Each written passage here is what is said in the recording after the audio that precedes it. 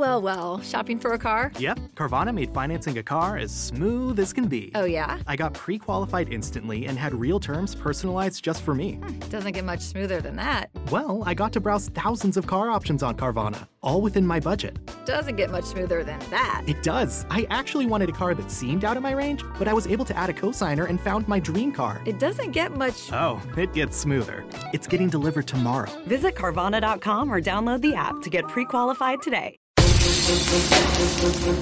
Welcome into The Verge, a show which covers the Baltimore Orioles minor leagues. The Verge is part of BSL Radio. Baltimore Sports and Life is dedicated to analysis and discussion on the Orioles, Baltimore Ravens, and the University of Maryland. The site has a team of writers providing coverage of those teams and houses live streaming content weekly. Join the conversations at the message board, like BSL on Facebook, and follow BSL on Twitter.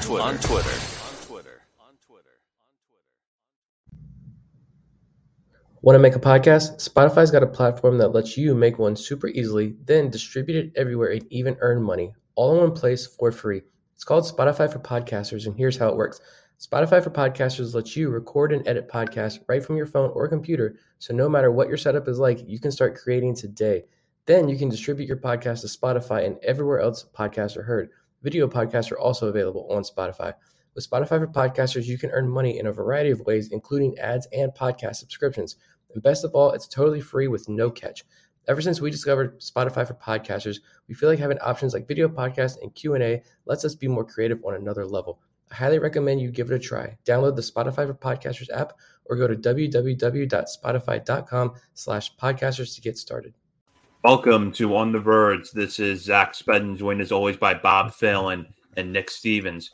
On tonight's episode, we're going to talk about potential breakout candidates in 2022, as inspired by a recent piece that Nick wrote over at BaltimoreSportsAndLife.com. In addition, we're also going to cover some transaction news and discuss one of the first major mock drafts for 2022 to be released, courtesy of MLB Pipeline.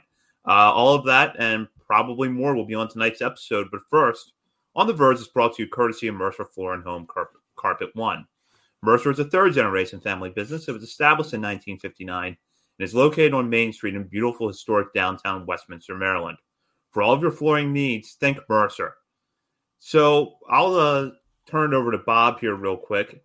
We always like to shout out members of our Patreon community each week, and we're going to take a moment now to shout out some of our newest members.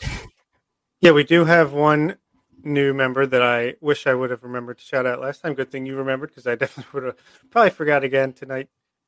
Brennan Kleckner, welcome to the club. Another member. We're coming up on 60 now, so love it. Thank you to the support from all of our patrons. And we'll get into now what's really one of the big topics of this episode, which is Nick's recent piece over at BaltimoreSportsAndLife.com, 5 under-the-radar prospects to watch for in 2022. Some of these players are already on our top 50 list, which will be updated in a few weeks. Some of them may be joining it for the first time. So while these are names you're likely familiar with, they seem like players that really are poised to have big years in 2022 and really soar up the the prospect list. So, Nick, just to start off, what was sort of your methodology for putting this piece together, and how did you arrive, I guess, at 5 players, but technically 6? Yeah, I always throw extras in there at the end of my articles. Yeah, I was just kind of looking around the rosters for inspiration, checking out Bob's spreadsheet there that he has every single Orioles minor leaguer ranked 1 through like 200, 300 something. So just one of the many perks that you have access to when you join our Patreon community. But, I kind of thought that I wanted to write something positive, because it was also a week where it was just a negativity spurt on Orioles Twitter, and I'm kind of sick of it. So I thought about prospects who I thought could break out in 2022.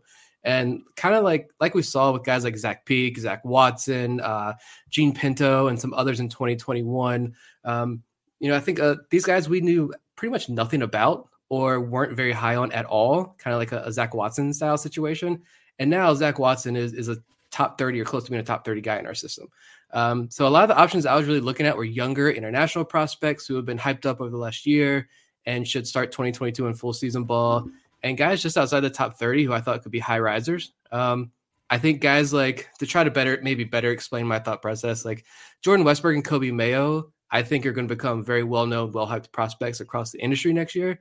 And you're going to see people call for them to be top 100 prospects from the day like Baseball America and everybody lists their top 100 list come out. But like I was thinking a little bit deeper. And so like even international prospects like Michael Hernandez and Sammy Basayo, I didn't include them because those are the big $1 million babies. A lot of hype surrounding them. So I think we're being told that a lot of this early season hype of this thinking like Gene Pinto. We had no idea who Gene Pinto was before the season started. And now we're being told that like our early season hype of his is legit. And this is someone that all Orioles fans need to watch closely. Zach Peak, in my opinion, was like a throw-in piece in that Dylan Bundy trade. You're hoping maybe he's a depth reliever. Now he's one of my top 5 like favorite prospects. So guys like that, who could be that next group that becomes the Zach Peak, Zach Watson, Gene Pinto in this organization? And I came up with 5. There could have been a lot more, but those were the 5 that I settled on. Yeah, I thought we're going to start off with the guy that I think fits the criteria perhaps the best that you just described, and that's Raul Rangel, who figures to be at Low A Delmarva next year. A pitching prospect that is poised for probably a big breakout. Right now, he's, I think, just outside of our top 50, but we are going to redo that soon, and he'll probably be in the mix. And just reading off of Nick's report here, listed at 6'3" and 160 pounds, Rangel can easily touch the mid-90s with plenty of room to fill out, add some strength, and beef up that fastball even more. He was throwing 85 to 86 just before the Orioles signed him and quickly worked up to 90 to 92. It's easy to dream of what the velo could be with another year or two of development. So I'll let Bob start this one. Rangel, probably going to be at Delmarva, which you covered today in a piece of Baltimore Sports and Life with projected rosters for 2022. Young guy, obviously a long ways away from the majors, but seems like somebody we can get excited about. Yeah, I think I had him as one of the first 2 pitchers that will probably start on the mound for Delmarva once their season opens up. And we kind of thought he might get a shot towards the end of the season to get that late bump up to Delmarva just because he showed so well in the FCL in his limited time there. And yeah, it seems like he's got that natural stuff. I'd love to get a chance to see it on MILB TV. So it would have been nice to get that at the end of the season so we could look at that in the off season towards our list. But yeah, I mean, it seems like he's got all the tools, and this is something we're just going to have to get used to as Orioles fans now. All these international pitchers and positional players that have huge upside and big tools. It's just a matter of can they fill out and reach that potential. And Raul Rangel is right up there as one of the top pitchers, I think, in the system right now as far as international presence goes. Yeah, and I noted too that when he was signed, Baseball America, Ben Badler over there, he kind of noted that Rangel is someone that has like top 100 potential. And so I think that went really overlooked. But again, he's so young, and Orioles fans, just for so many years, we just had to really completely ignore this side of baseball because the Orioles weren't involved in any way in this process. And now they are. And Rangel is one of these sleepers. Ton of strikeouts, 45 strikeouts, just 9 walks and 36 FCL innings. So of course we want to see him perform against higher competition, but that's a big positive sign. And so I think he's there. I think he could be next year's Gene Pinto, to be completely honest. He probably doesn't have that ceiling. Let's admit Gene Pinto is our guy here, but yeah, impressive. Like 6'3" and only 160 though. Like if that's his weight now, I don't know what it is like today, obviously, but 6'3", 160, you got to imagine the Orioles can put some serious weight on him and really add to that fastball velo. There you go, Eric Garfield with the comment there. Great pickoff move as well. Defense too. I love pitcher defense. Brendan Hanafy, top defensive pitcher in the system. Don't question that. That's true. If Rangel can match that, then this is the prospect that I'm super excited to finally get to watch live. Yeah, Rangel really, put together an impressive run down to Florida Complex League last year. And I think the big takeaway for me in the numbers you just mentioned is the walks. When you see a walk rate that's low for how young he is and for how many strikeouts he gets, that's a really promising sign. Yeah, absolutely. I mean, we saw that with Pinto too. I feel like he worked quick. He stayed around the zone. He didn't walk too many guys. And that's definitely a big thing. Even in the DSL, the FCL, you see these guys that are racking up strikeouts, but you also see they walk a ton of guys too. So that's definitely a nice thing. I'm going to go to 2 other pitchers on the list that a lot of our listeners are probably much more familiar with because they're further ahead in the system. That's Drew Rom and Brandon Young. Brandon Young, we really saw the hype train roll with him late in the year because he pitched so well at Aberdeen after putting up good numbers at Delmarva, but he was someone who got noticeably better at high A. John Mioli really talked him up when he was on our show in September. Zach Peak came on a couple of weeks later, talked about what a good curveball Young has, and that when he's trying to get advice on his pitches, Brandon Young is one of the guys that he talks to. And with the numbers that he put up late in the year at Aberdeen, he seems to be quickly rising. And then Drew Rom, he's been young for the level everywhere he's played so far, and he has not looked overmatched. And in fact, he seems to be getting better as he moves up and closed out with a really strong end to the season at Double-A Bowie. So, Nick, just looking at those two guys, Young and Rom, general thoughts on them, and at least initially in 2022, where do you see them pitching out of a rotation? Young, I fell in love with Young instantly. I think after the Orioles were announcing their undrafted free agent signings after the 2020 draft, Young had one of his starts. UL Lafayette had it up for free, like a game replay up from that shortened season. And I went back and watched it. And, I went to a mid-major school, and JMU has produced like 5 or 6 pro pitchers over the last couple of years. The big sticking point for me, and kind of my baseline, really amateur level, I don't even want to call it scouting, but just being able to identify like good baseball versus bad baseball I was at the Colonial Athletic Association baseball tournament a couple of years ago and got to watch Griffin McClarty, Kyle Bronovich, who's the other kid from Elon, who's one of the top pitchers in the Mariners system now. I got to watch all these guys live. And so I feel like I'm really good at being able to watch these mid-major guys and identify who has it and who doesn't, who's just a product of like bad baseball versus bad baseball and who's standing out. And Brandon Young, for whatever reason, just stood out to me. 6'6" guy, commanded the strike zone, beautiful curveball. I love the curveball. I love when Zach Peak hyped it up as well. I don't know if he continues as a starter, like long-term. George Kirby, thank you, Vivek. Need to step in there. I think, ultimately he ends up in the bullpen and he can throw 95, 96, maybe 97 miles an hour with that curveball. He also has a really good changeup that scouts seem to love. So I think that's a big piece to watch. He could start in Delmar or Bowie. I don't know. Probably more likely in Aberdeen's rotation if the Orioles want to use him as a starter. But Brandon Young is just, for whatever reason, like that guy stuck out in my mind, and he's going to continue to stick out until he proves me wrong. And you mentioned John Mioli hyping him up. Again, when the Orioles are out there leaking these guys' names and hyping up certain players, like they're betting 1,000, in my opinion, in doing that. Kyle Bradish, Joey Ortiz, Michelle Deson is someone we're going to talk about in a minute. That's another name they've been leaking out. So I'm going to pay attention until they prove me wrong. Yeah, I'm trying to look at where I predicted Brandon Young to start. I have him opening night just ahead of our boy Gene Pinto for Aberdeen Ironbirds, but I would assume, I have DL Hall starting in Bowie. So, I would imagine he's one of the first guys that gets up to Bowie once there is a spot in that rotation. And yeah, I think like if Mike Elias could do a create a player or create a pitcher, Brandon Young could be just the prototype of what he likes. Tall, lanky, nice hair, good fastball, pretty well rounded with breaking ball.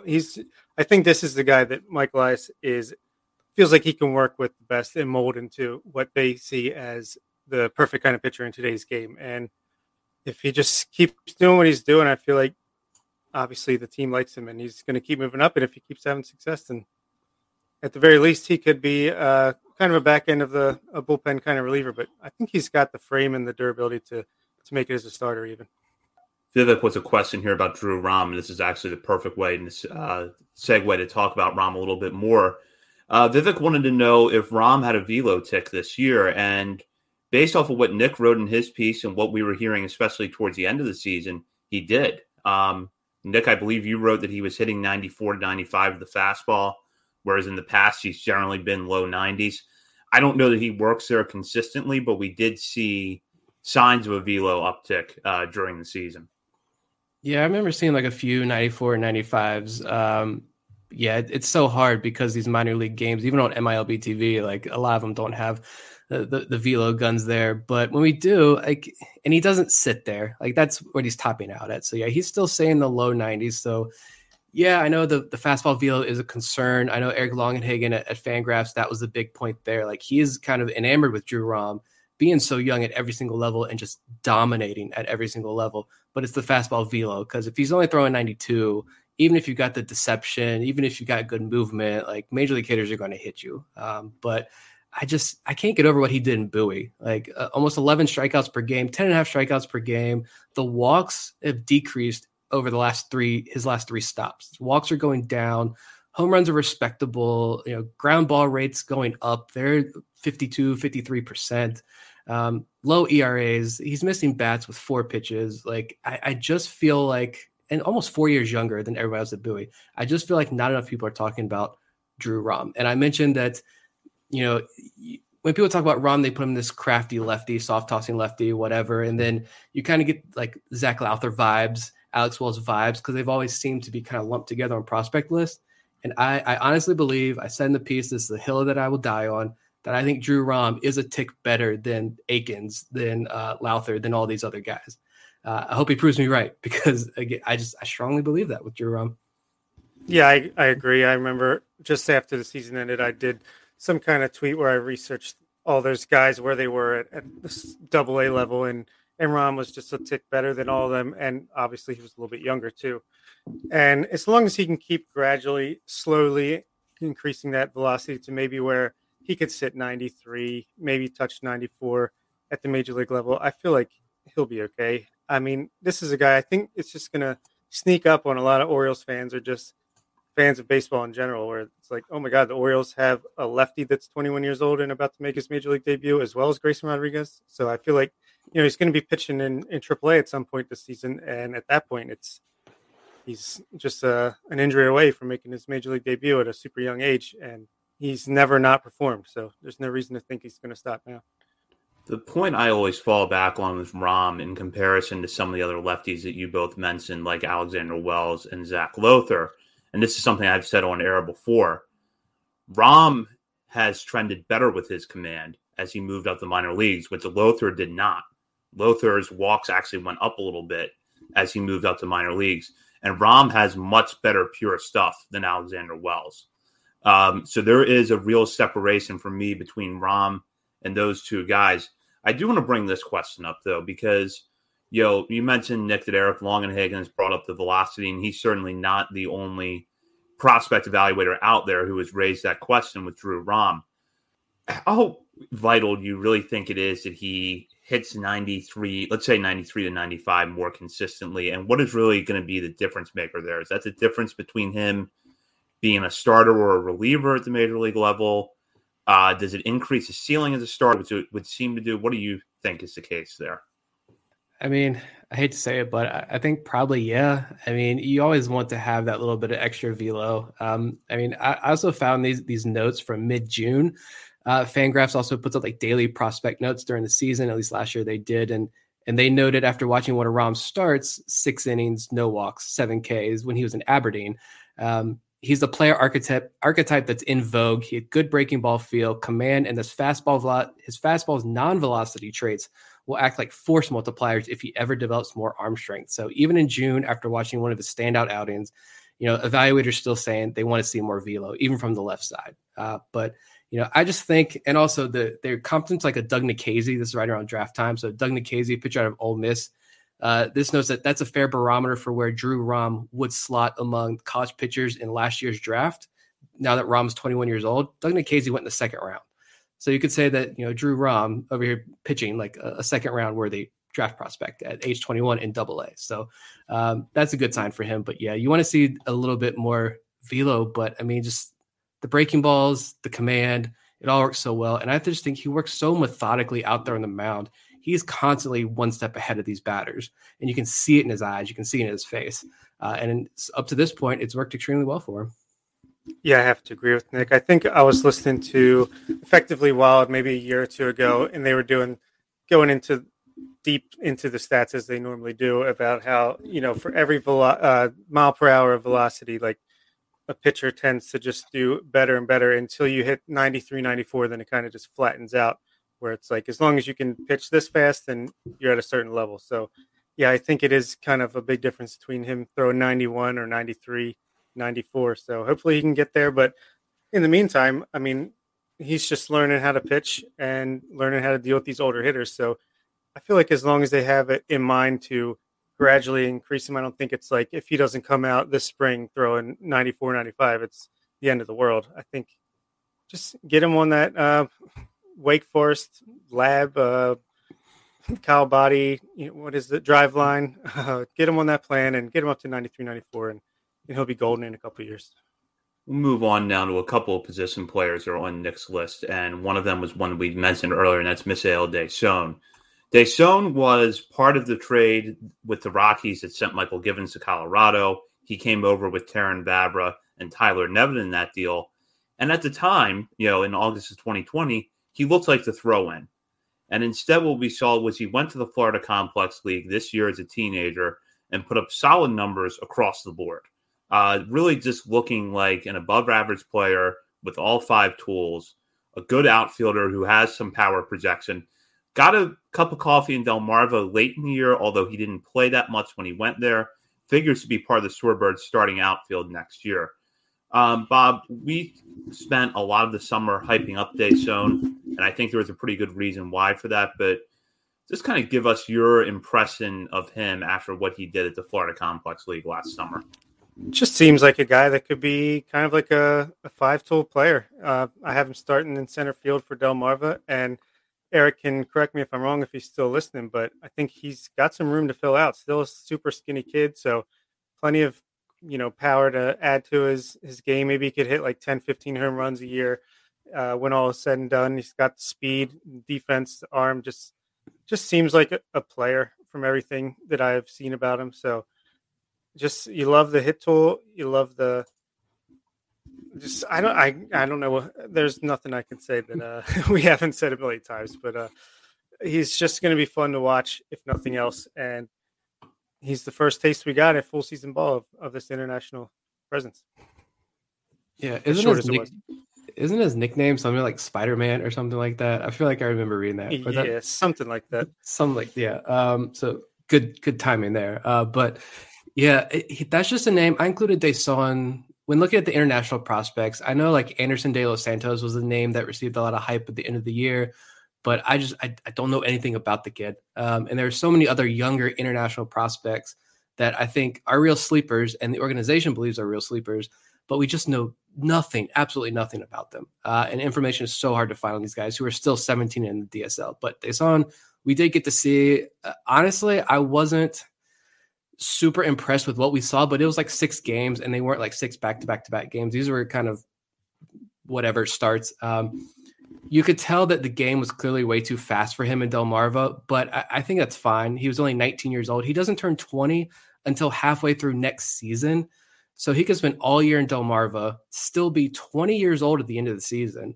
And so he's still way ahead of the game here. I think just the fact that the Orioles did promote him to Delmarva and let him get that first taste says a lot about how they feel about him. Because you could have kept somebody like Davis Tavares up there.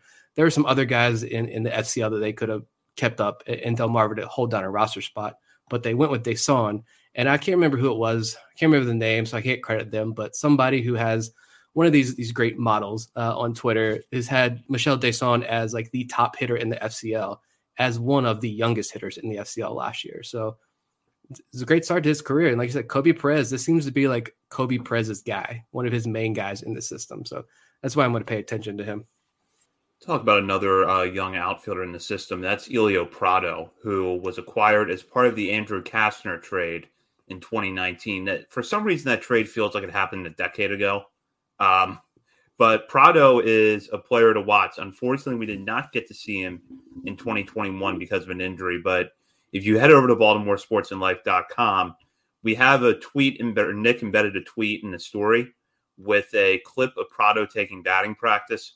I watched it, I think, like 6 times and was oddly excited about what I was seeing. So we don't have a lot of on-field results to talk about with Prado between his time with the Red Sox and the Orioles. But, Nick, kind of give our listeners some background on why Prado, as long as he's healthy next year, could be a breakout. Same thing with Deson, just young, still only 20 years old. And this is a guy who I think the Red Sox were kind of high on when he was in their system.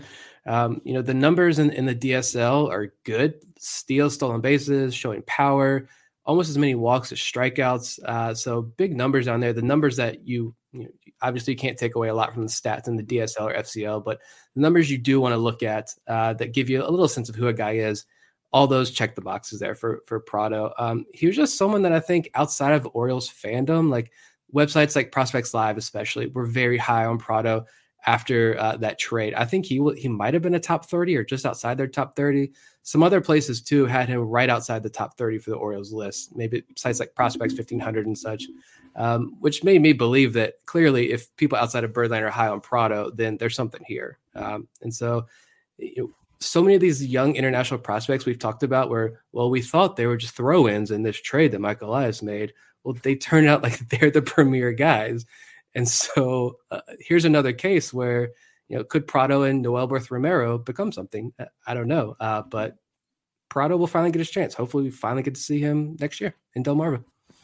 Yeah, I can't add too much to that, but I do have him starting in FCL in the article I just heard, but I'd love to be wrong about that and have him go right to Delmarva. I just think with the injury, maybe they want to slow play him a little bit, but Eric is the one who has got me excited about Prado as well. Just seems like a really confident kid, and you love to see that confidence, and as long as he can get on that field and get out there every day, I think he'll at least have a chance to do so. Yeah, I could see Prado, if nothing else, starting the year in extended spring training, because there are so many outfielders between Aberdeen and Delmarva that you have to find at bats for. And even though we now know that Reed Trimble won't be ready for at least the first few months of the season next year, there's still a lot of players that you have to get at bats for. So that combined with the injury might mean that Prado starts the year back in extended spring training, maybe even goes to the FCL for a little bit. But I wouldn't be shocked if he got to Delmarva later in the summer. So one other name that is in Nick's piece, I mentioned at the beginning that it is 5, but technically 6, because Nick also gave a shout out to Noah DeNoyer, an undrafted free agent in 2019 who continues to put up good numbers as a pitcher in the system. And Nick, it was good to see DeNoyer mentioned in your piece. I know that you're particularly high on him. So just what are your thoughts on him? Another big kid. I mean, Tommy John surgery, seemed like in college, 6'5", 225 is what he's listed at. It seemed like, Tommy John surgery early on in like his college career, and that kind of derailed the college plans. I think he was destined to go to Oklahoma State. Shout out to his dad. I think he messaged us at the very beginning of the season and said, yeah, he was supposed to go to Oklahoma State. Didn't all work out though, but still to find this guy after 40 rounds of the MLB draft, the last 40 round draft, RIP to that. The Orioles signed him, and I remember Rock Kabatko highlighted him in a piece right after at some fall instructs at the end of the season. He threw in Noah DeNoyer's name for like the fastball velo. The guy was pounding it down there. He comes out this year. Walks were a big issue in Delmarva, yeah, but he significantly cut the walks down as his time in Delmarva ended. Got promoted to Aberdeen, only 12 innings, but they were a really good 12 innings, a 2.25 ERA, good strikeouts, decent walk numbers. I think he worked mainly out of the bullpen, maybe exclusively out of the bullpen in Aberdeen. But it's just a name. And when I was listening to that MLB Pipeline podcast, and they had Brad Ciolek on, and when he name dropped Noah DeNoyer, like that's amazing. That's awesome. So clearly the Orioles see something in him as he continues to move up the ladder. Yeah, that's not a random occurrence that they're throwing names like that out there. And we've seen it time and time again with Matt Blood and all these guys like we talked about. But what was I going to say? Oh, yeah, I have the back half of Aberdeen's rotation at the beginning of next year to have guys like DeNoyer, Ryan Watson, Houston Roth, Ignacio Feliz, Jake Lyons, Griffin McLarty, just a large group of these guys that could be, relief prospects down the line. But as of right now, they still have that opportunity to maybe piggyback each other and throw 3 or 4 innings at a time and show what they've got. Yeah, DeNoyer really interests me, and I'm glad that you brought up Brad Ciolek, mentioning him recently, because given Matt Blood's success rate in early season, preseason hype with prospects last year, and what Kobe Perez has done before too, talking guys up, I tend to take on the record comments about players with fast rising prospect stocks pretty seriously from this regime. So definitely keep an eye on DeNoyer as we get ready for next season. So we'll get into a couple of transaction items now. As you know, we're still in the middle of the lockout, but teams can continue to sign minor league free agents, which is what the Orioles did since we were last on the air, picking up a couple of players. One of them is catcher Anthony Benboom, who has spent parts of the last 3 seasons in the major leagues with the Rays and the Angels, though he did also spend some time last year in the Dodgers minor league system. This looks like another player that's sort of in the Jacob Nottingham mold, where the Orioles are going to bring in a catcher with major league experience and a lot of minor league experience to possibly compete for a spot on the 40-man roster and maybe be one of the catchers on the opening day roster, regardless of what happens with Adley Rutschman, though. Obviously, if Rutschman starts the year back at Norfolk, it seems more likely that Benboom and Nottingham could end up making the roster. But we'll see how things go once the transactions lock unfreezes and the lockout ends. So, Bob, I'll just start with you on this. Benboom, if nothing else, looks like a guy that gives the Orioles more depth, a little bit more major league experience at that position. His career numbers in the minor leagues at the plate aren't good, but some of what I could find on his defense seem positive. So it looks like, if nothing else, they have another option with a lot of minor league experience in the organization now. Yeah, seems like a guy that could sit behind home plate and catch the ball more times than not.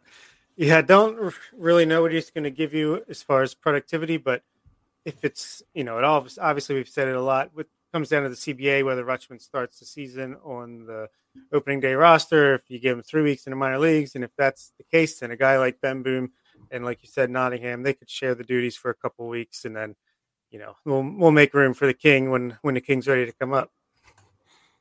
Yeah, I mean, this was fine signing. I don't think Austin Wynns is coming back clearly with this, with these 2 signings, with Benboom and Nottingham joining the fold there to hopefully fill that veteran void at this position. We all know Adley Rutschman is coming up. He's the man, whether it's opening day, whether it's a few weeks later, it's his job for years to come. But I guess my only real thought here is that I'm glad to see the Orioles bringing in some of these veterans, because I don't think Adley needs a mentor, but he's clearly going to be the leader of this team once he settles in. And some of these older major leaguers that have been around, get to know him a little bit better. I think they're going to have a lot of respect for him. Minor leaguers already clearly do. But I think a good veteran can come and maybe show you some of the smaller things that maybe it takes you a couple of years to pick up on as a backstop. We know this is a unique position. So in that sense, sure, bring a veteran on board here. But looking at the guys on the roster now, I don't think Nick Schufo is the answer. As good as his defense is, I think he's a good AAA depth piece, a really good AAA depth piece to work with the pitchers in Norfolk. Brett Cumberland, defense has never been his strong suit, right? And the offense was just non-existent last year. So I don't think he's an answer either. Neither of those guys, I think, are going to help out your major league rotation. And so maybe these veterans with the experience will hold down the fort until someone else arrives. But sure, welcome to Baltimore. Cumberland's biggest weapon is his elbow pad, right? Pretty much. I mean, if he can get hit 40 times a year, bring him on. But if he's going to play Pedro Severino defense, I don't know. So another minor league signing that happened, the Orioles picked up right-handed pitcher Matt Vogel out of Indy Ball. He was originally drafted by the Rays in the 25th round out of South Carolina in 2016, but has spent the last 3 years in independent leagues. So, Nick, to borrow from Dan Patrick, did we sprain this news or did we break this signing on Twitter last week? I don't know what you're talking about. Masson had this one first and foremost, right? It's whatever. He's good depth piece. It was cool to see. He's clearly very excited, which is awesome. High spin breaking stuff. I think he has a video. It's his pinned tweet that has a lot of his data points there. So that was cool to see. Indy Ball for 3 seasons, 4 years, because 2020. So last 4 years in Indy Ball, and to get this opportunity with the Orioles, I think it's a great story. I love seeing guys like Vogel get another chance. Probably just buoy depth, bullpen depth at his peak, to be honest, but that's fine. He's getting another opportunity. So, welcome to the organization. I wish him all the best, and I'll be excited to see what he has out there when the season starts. Yeah, you love seeing these interesting stories pop up, like the Cesar Valdez when we signed him, or we signed that guy that throws 105 miles an hour, but obviously never put it together. Give these guys a shot with interesting data points and see if you can work with them. And even Mickey Janis, knuckleballer, throw him out there. But, worst case, they're they're filler for your AA, AAA team, but you never know. If you hit, it's a lottery ticket for a reason. Looking at his numbers from last year, he spent most of last season in New Jersey in the Frontier League, but did also log time in Long Island in the Atlantic League. The thing that jumps out at me, 73 strikeouts in 45 and 2/3 innings. The walks are a little high, but they were significantly better than they were in his 2019 season in the Can-Am League. So perhaps some signs of improving command paired with good strikeout numbers. It's an interesting signing. And like Nick said, you're probably looking at bullpen depth at Bowie, but I'll definitely be watching him closely, especially if, and I'm not saying that this is what's going to be the case, but you look at Logan Gillespie being a guy that was signed out of independent ball who had good strikeout numbers. Maybe the Orioles can do something here. Yeah, I pulled up his tweet. Fastball 92, 95, tops 96. And this was last summer. Curveball 74, 75. And I think I saw that curveball has like Zach Peak elite spin rates on it. So a cutter 88, 90. So he's definitely interesting. I don't know. How old is he? I didn't see that. Look that up. Vogel, how old are you? He's 26. So, yeah, I mean, he's a younger-ish guy out of the SEC, South Carolina. The Rays drafted him, so the Rays obviously saw something in him. Again, it could be nothing. It could just be minor league depth, but it's really I think it's fun being the kind of sicko nerds that we are with this kind of stuff. It's cool to find that the Orioles find these guys way down in the depths of indie ball to bring them back and see what they got. Diamonds in the rough. We'll move on to our next big topic for tonight, which is MLB Pipeline's 2022 mock draft, which Jim Callis published last week. And at number 1, Jim Callis thinks that the Orioles are going to select Tamar Johnson, a second baseman out of Mays High School in Atlanta. I'm going to read here what Callis wrote about Johnson. Considered the best pure high school hitter in decades, Johnson got compared to 2 Hall of Famers by one scout who sees him as a mix of Wade Boggs' plate discipline and Vladimir Guerrero Sr.'s bat-to-ball skills. He'd be the first prep middle infielder to go number 1 since the Twins took Royce Lewis in 2017. So in that note from a scout, Johnson gets compared to 2 Hall of Famers, so we're obviously setting the bar pretty high. MLB Pipeline has him as its number 2 draft prospect behind Drew Jones, the son of Andrew Jones, at number 1. So obviously, we're a really long way from next year's draft. We've got a whole spring of high school and college baseball that is probably going to lead to a lot of mock drafts being revised and changed. We're probably, my rough estimation right now is that there's probably 6 players with a really strong chance at going 1-1 next year who would seem to fit the Orioles type. But Johnson is certainly one of those guys. So I'll start with Bob on this one. Looking at this mock draft, obviously knowing how far away we are from the draft, though, give us your impression on Johnson and why you think he may or may not be a good fit in the Orioles farm system. I think it would be a great fit. I can't remember where it was, if it was on here or the BSL message board or Twitter. I think I said at some point when these names are being discussed, like the Elijah Green, Tamar Johnsons, and Drew Jones of the world, I said, don't rule out Johnson because he seems like he's the one that has the best hit tool of the bunch, and that seems like something the Orioles would like to have in their system. And I think this kind of just goes towards that, where he's Wade Boggs plus Vladimir Guerrero Jr. plus Tony Gwynn plus Ted Williams. He's a pretty good hitter apparently. So if that is the case, and they see him as an elite talent, even if he's not college, like everyone says, we're going to go college, but I think they'll go with the best player here. And if they think he's the one with like a 70 or 80 hit tool, then I see no reason they wouldn't take him. But I do agree with what you said before. There's probably 6 guys. There's probably those 3 high schoolers that I just mentioned, and then the 3 college players between DeLauder, Lee, and Young. I feel like those are probably your big 6 that you're choosing from right now. And obviously so much to go. New guys could pop in, guys could fall off, but that's where we stand, I think.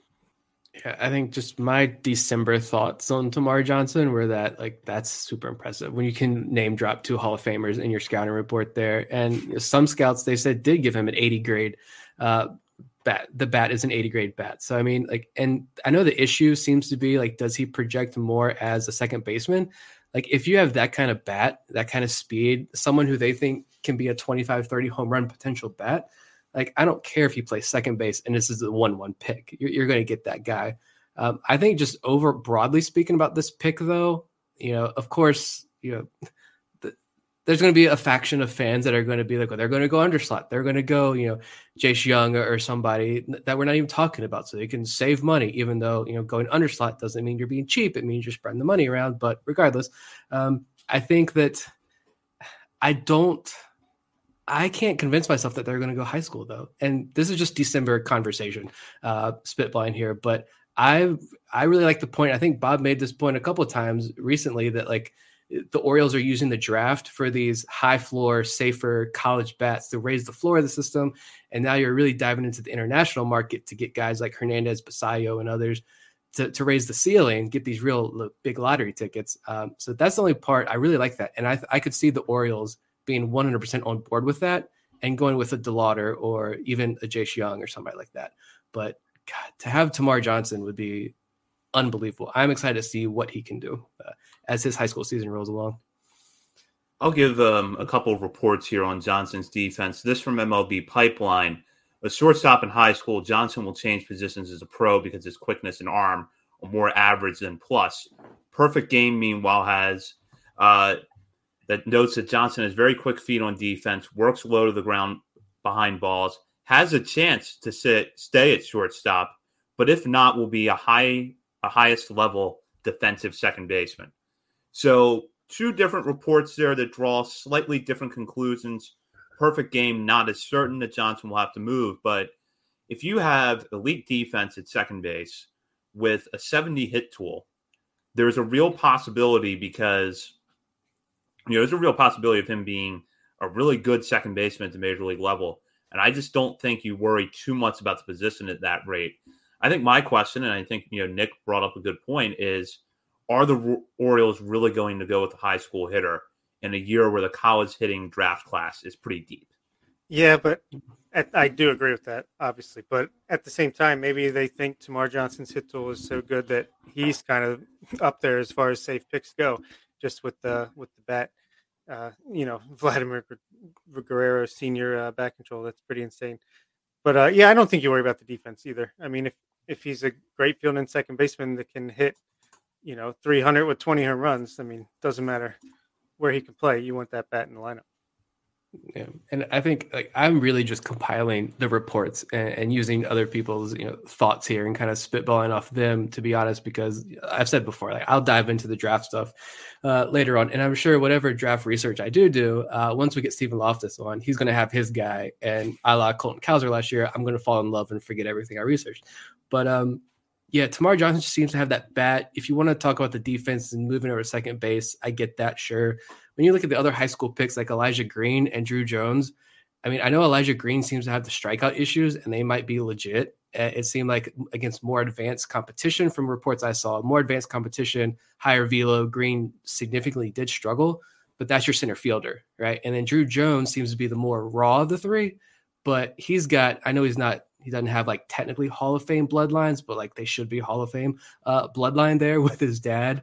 Having him maybe around Sarasota wouldn't hurt either. But that's also someone, I think in some report I saw that Drew Jones could also play shortstop and seem to handle that well, scouts think. So if I'm going to go one of these high school routes, I don't think there's this urge necessarily to fill the farm system with more Heston Kjerstads and Colton Cowsers.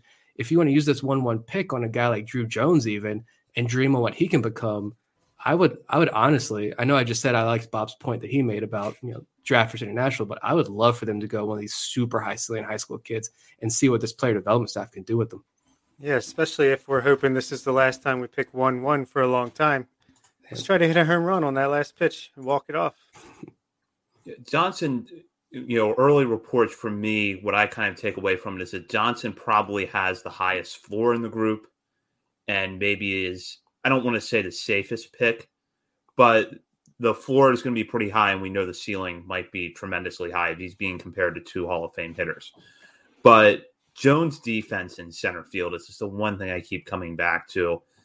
Say what you will of Andrew Jones' Hall of Fame case, there's really no denying that at his prime, Andrew Jones was one of the best defensive center fielders in the history of baseball. So if his son has a little bit of that and has a better overall hit tool, that's a really good player. Yeah, for sure. And I mean, even if the college guys too, looking at some of the names at the top of this list, like honestly, I think the pick, obviously everyone knows like Chase Delauder's my guy. I want that to be the pick. But I think more realistically, as I'm starting to look more into this, Brooks Lee is the name that I think just stands out as like a premier Orioles pick, just because he has success on the Cape. He's got the success in Team USA. So we know he's good against that high level competition. The small school thing is kind of, I think, irrelevant just because he's only playing there because his dad's the coach. So of course you want to play with his dad. So I don't think that's a concern at all. This is the SEC caliber stud player who doesn't strike out like at all. It was like 13% strikeout rate or something I saw. And I just think that could be also someone who maybe the Orioles can save a little money on if there's other guys they target, Kumar Rocker with the second round pick, right? Some of these other guys, if they want to go under slot while still getting a legit 1-1 candidate, I see Brooks Lee being the pick as well. Yeah, and that's what's going to happen. We're going to be under slot, technically. I mean, Orioles fans have to get over that. It's just what's going to happen at 1-1. Doesn't mean they're not getting a guy that's talented enough to be 1-1. It's just what the Pirates did with Henry Davis last year. So I think that's what's going to happen. They're going to bargain these guys against each other. They'll probably have 2 or 3 that are kind of tied, and then they'll just pick the one that takes the least amount of money so they can use it later on. This is the year. Oh, go ahead, Nick. I was going to say, this is the year that like I wish you could trade back, like NFL, NBA style. This will be it seems like obviously things are going to shake out differently probably, and there's going to be like a top 2, and that could be it. Other guys might fall off or whatever. Weaknesses get exposed. But looking at this list as it is now, it seems like this would be the perfect year if you could trade back to like 3rd or 4th position, stock up on more picks or whatever, and still get a legit 1-1 candidate. That would be amazing, but can't do it. Yeah, I agree with you, Nick. I feel like, and obviously things are going to really shake out in the spring and things are going to change, but I'm more excited about this year's draft class than I was last year's draft class. And I feel like you could be, picking 4th or 5th in 2022 and still come away with a really good player and a guy who in most years might have a really strong case to go 1-1. So this is a class right now that if things play out the way we expect them to, especially with the hitters in the spring, the Orioles are going to have their fair share of options. Yeah, it's a good point. I mean, last year, this time, it was basically Jack Leiter and, oh my God, I'm blanking. Kumar Rocker. You just your second round pick. It was between Jack Leiter and Kumar Rocker, right? And we didn't really know much about the high school guys, and then a lot of the college guys that were up there kind of fell off, obviously. So, yeah, as of now, it's pretty deep at the top, and hopefully it stays that way. Yeah, and I want to throw in this a little bit of context because we've talked about under slot at various points in this discussion. Johnson is the number 2 ranked prospect on MLB Pipeline's list. If he stays in that range, he's not going to be an under slot option because if the Pirates at number 1 had drafted the number 2 prospect in the 2021 draft last year, they would have chosen Jack Leiter, who was not going to take an under slot deal.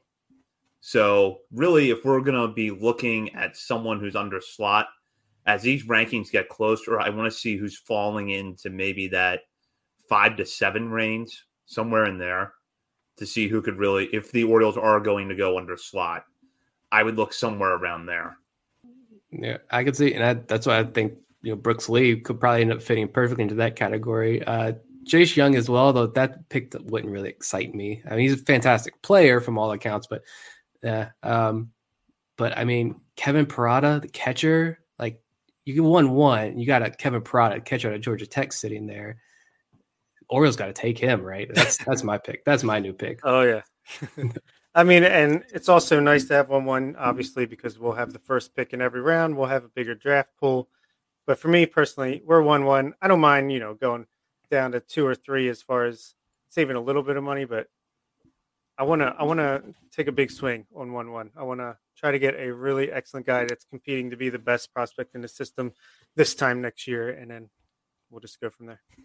Something that stands out at me as I look at MLB Pipeline's list, and this jives with everything we've heard about the 2022 draft class, which is that it's really deep with hitters, not as deep with pitchers.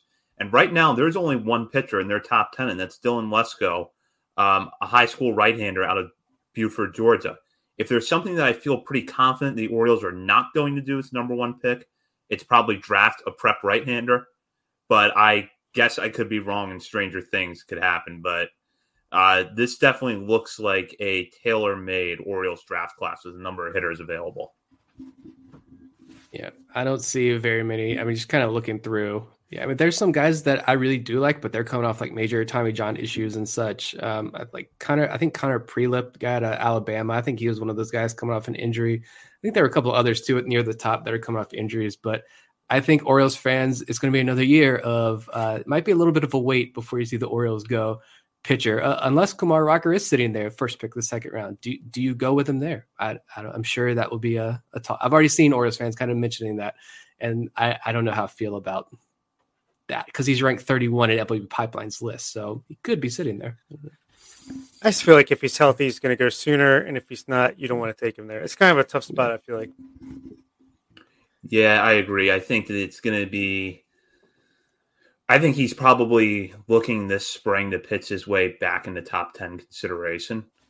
But I don't see him going number one. And then if he's not in that top 10 mix, or even top 20 mix, how big of a risk is he at the first pick in the second round? That would be a big risk in my mind, and not one that I would be willing to go under slot for at the top of the draft. Yeah, because he's definitely going to command big money still, most likely. Yeah. I think non-Orioles draft lines, that's what I'm looking. I want to see what happens with the Kumar Rocker next year. And Judd Fabian's back in the draft. MLB Pipeline has him at 45. I'm just, from a non-Orioles standpoint, because I don't think either are going to join the organization, but I'm interested to see where they go, because those are, I think Fabian was a name we were pretty high on very early in our draft process last year, and then he struck out like 80% of the time. But yeah, it'll be interesting to see where they go. The draft is fun. I can't wait to get Steven back on. Hopefully he's started his draft prep, and we can have him on soon. Yeah, he's our guiding light. We can't really get into this too deep until we talk to him. Steven, if you're listening to this episode, I think that means you need to get started on your draft work. I know you have the whole model. I know you've got the whole methodology, but we're desperate for draft content over here. So help us out and help out the warehouse. So we can't wait, though, to talk more in depth about the draft. And the good news is that the draft is one area that's not really going to be affected by the lockout. So we can continue to plan to talk about this over the next few months, probably do a bigger preview of college and high school baseball sometime in February. So be sure to listen out for that when the time comes. We are going to circle back here at the end of the show to our earlier subject of breakout candidates, because Bob was inspired to put together his own list of 3 players that he wanted to mention tonight as possible breakout candidates. So I'll turn that over to him. Yeah, sorry to bring this back around, but Nick's article really got my head spinning, and I wanted to get in on the action, so I put in 3 more. First up was an outfielder in the Dominican Summer League, Junior Lara, who, just like Anderson De Los Santos and Samuel Basalo, Michael Hernandez should show up in the FCL this year, late in June, early July, whenever their season gets started. He's a center fielder that is 17 years old, turns 18 in January. He batted .344 with a .934 OPS, 160 WRC plus, 4 steals, 3 doubles, 2 triples, a home run, 64 at bats, but just really flashed for his age as far as the level of competition. He was among the league's best, and just a guy I haven't really seen anyone mention anywhere. Also have Daryl Hernandez, who we've talked about a lot. If he adds a little muscle, a little strength in this offseason, maybe it could really round his game out enough where if the power is more of a threat, then he can afford to lay off more pitches and maybe get his walk rate back to where it was in 2019 following the draft. And then I had Adam Stauffer. Had to throw my guy in there. I feel like, especially if he's focused as a member of the Billy bullpen to start the year, and he's just lighting it up, he could be in AAA before too long, maybe make his major league debut by the end of the season. All good names. With Lara, yeah, there's no information out there on this kid except that stat sheet, which is super impressive. But yeah, and honestly, the first thing, the kid was born in 2004, and as someone who just turned 34 yesterday, that depressed the hell out of me when I was looking at this. Who is Junior Lara, and trying to refresh myself on him. So he is a junior for sure. He was born, I think, when I was a junior in high school. It's unbelievable. But yeah, I found some clips of his swing. It looks like he could be, I don't know what the speed is. If he's a speedy guy, he looks like he could be a good like gap to gap hitter who's pretty impressive. Just that I'm excited to watch these international kids. There's so many of them, and we're finally going to get our eyes on them. With Hernandez, we never went back and like really dove into him. I feel like we said we were going to so many times because his debut in 2019, the walks were so good. And he flashed a lot. And then this past year, the walks weren't great. The strikeouts were up.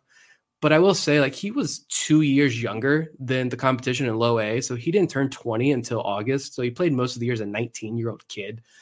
So I like that. And I did look up, again, this is from Fangraphs, and he was ranked 24th on their list to start the year.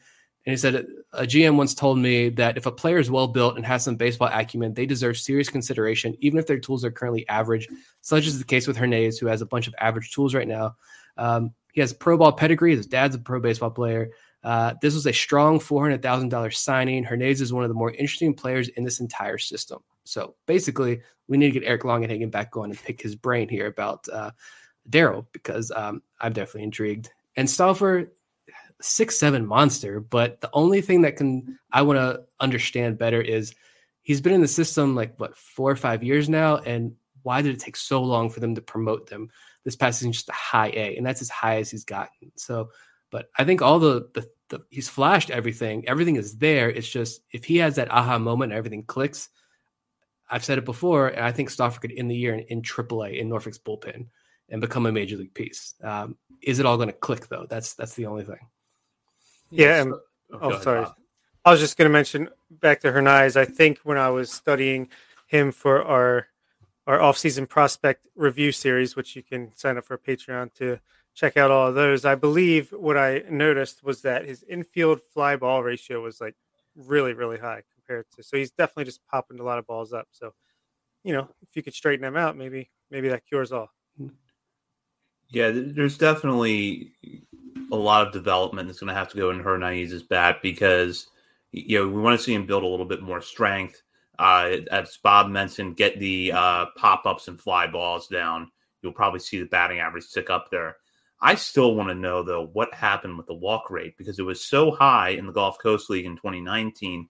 Then he goes to Delmarva in 2021 and looks like a young version of Jose Iglesias, where decent contact, playing the field well, but never drawing a walk. And it was just such a switch that I have not been able to wrap my head around. But putting that aside, there's no question that the makings are there of a pretty solid player if he can put it all together. And Stauffer, if you want to look at pitchers that have the potential to really bring their stocks up next year, I could see him being that guy. As Nick said, there are some things that he needs to put together, but the strikeout numbers have been good. The walk numbers are actually pretty good too. So if he can put it all together, probably could end next season in Norfolk's bullpen as I believe at 23. Yeah, he'll turn 23 in January. So that would be pretty good for him. So, Lara, as Nick said, don't know much about. Obviously really young, but I think he's another sign of how much better the Orioles are doing with the international market now. And he's another guy that does kind of raise the floor of the system. So I'm anxious to see more of him. Stauffer also gives me like Ofelky Peralta vibes. Like he was a pre-Elias guy. And I feel like if you look at him and you're going to say, well, this is ultimately like some relief pitcher in the system. Yeah, he might be 6'7", but if the stuff's just not there, like that could have been an easy cut. But the Orioles kept him around. And so that's what keeps me intrigued for sure. And I can't believe he's only 23 years old because I feel like he should be like 30 at least. Because I feel like Stauffer was someone, when I really got into this, that Stauffer was a prospect in the system, a noted prospect in the system that a lot of Orioles fans, we shouting out, Vivek shouted out Luke Seiler for his inspiration in the Rule 5 draft. I remember Luke being a big proponent. I might be wrong there, but I'm pretty sure Luke was a big proponent of Stauffer stuff. He turned me on to Adam Stauffer very early on, and now we're still talking about him in high A ball. It's just time flies, and then it doesn't. I don't get it. Yeah, I was just about to say Luke Seiler is the one that brought him to my attention, and now he works for the Orioles, so maybe that's why he's still in the organization. Yeah, Stauffer, I think part of it is, drafted in 2017 and did not put up good numbers in short stints in the Gulf Coast League that summer and then again in 2018. So 2019, he breaks out a little bit.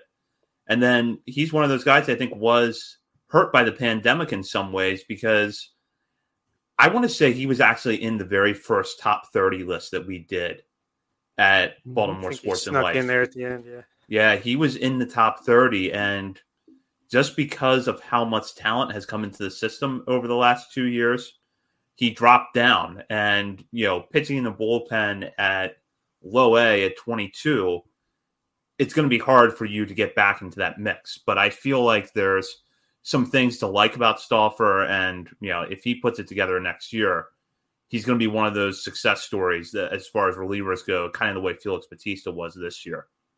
I like Vivek's comment here. My pick is Cameron Bishop for the 2018 John Means breakout year.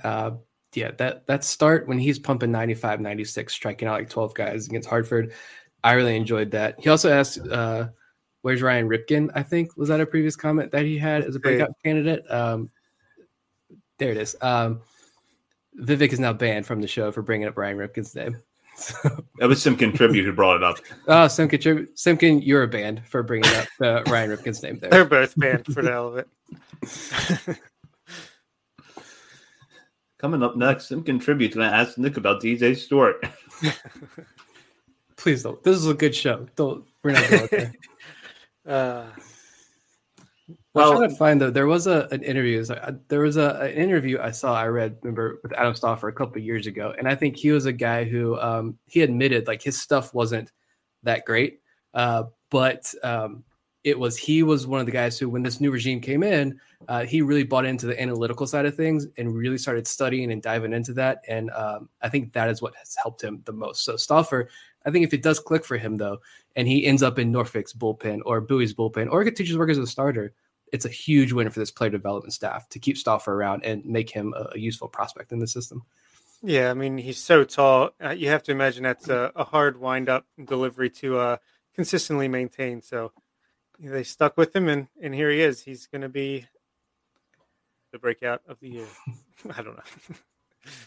Well, so we've now given you 9 players that are possible breakouts for 2022. So keep those names in mind as we move towards the start of the regular season at the minor league level, and hopefully soon we'll have some signs of progress in the CBA negotiations, and we can talk about the majors with a little bit more concrete details.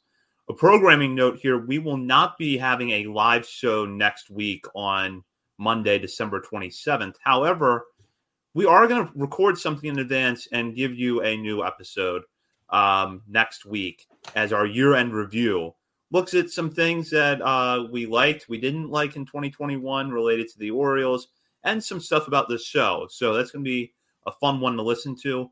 In the meantime, continue to follow us on Twitter at BSL on the Verge. Check out BaltimoreSportsAndLife.com, where Bob and Nick both have news stories on the site. There's also a lot of Ravens coverage on there, college sports, high school sports, and more. Be sure to read the site and jump on the message board and join in discussion with BSL writers and fellow readers of the site. For Bob Phelan and Nick Stevens, this is Zach Spedden. You've been listening to On the Verge, and we will be back with a new episode next week. Some places take you away. Some bring you together. Marathon does both. Marathon is Florida's family key, with something for everyone. You'll find museums and wildlife refuges, wide open beaches, miles of warm, clear water, and the historic 7-mile bridge. For more about Marathon and the latest safety protocols, visit flakeys.com/marathon. You know when you're listening to a true crime story that has an unbelievable plot twist that makes you stop in your tracks? That's what our podcast, People Are the Worst, brings you with each episode. I'm Rachel.